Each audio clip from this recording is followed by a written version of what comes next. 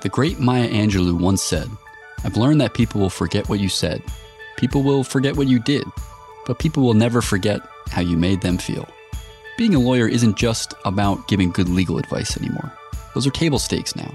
In today's hyper-competitive legal market, you've got to do more to stand out from the crowd. Increasingly, new clients are expecting a modern, world-class experience from the moment they come in contact with your firm. So, are you adapting? Or are you running the same old playbook?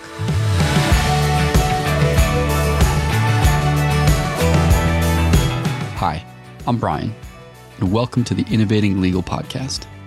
In each episode, I talk with top experts and leaders from outside of the legal industry who help run and advise innovative companies. We talk about how they run their business, think about their brand, how they approach client communication, how they're streamlining processes to deliver a world-class experience to their customers, and much more. To innovate, you need to look beyond the familiar echo chamber. So with each episode, we take you on a journey to uncover unique insights and strategies from other industries that you can apply immediately to grow yourself, your law practice, and ultimately stand out in today's crowded legal market. So be sure to subscribe to the show on your favorite podcast platform and submit any questions through our website at evidentlaw.com/innovatinglegal. Thanks for listening, and see you in the next episode.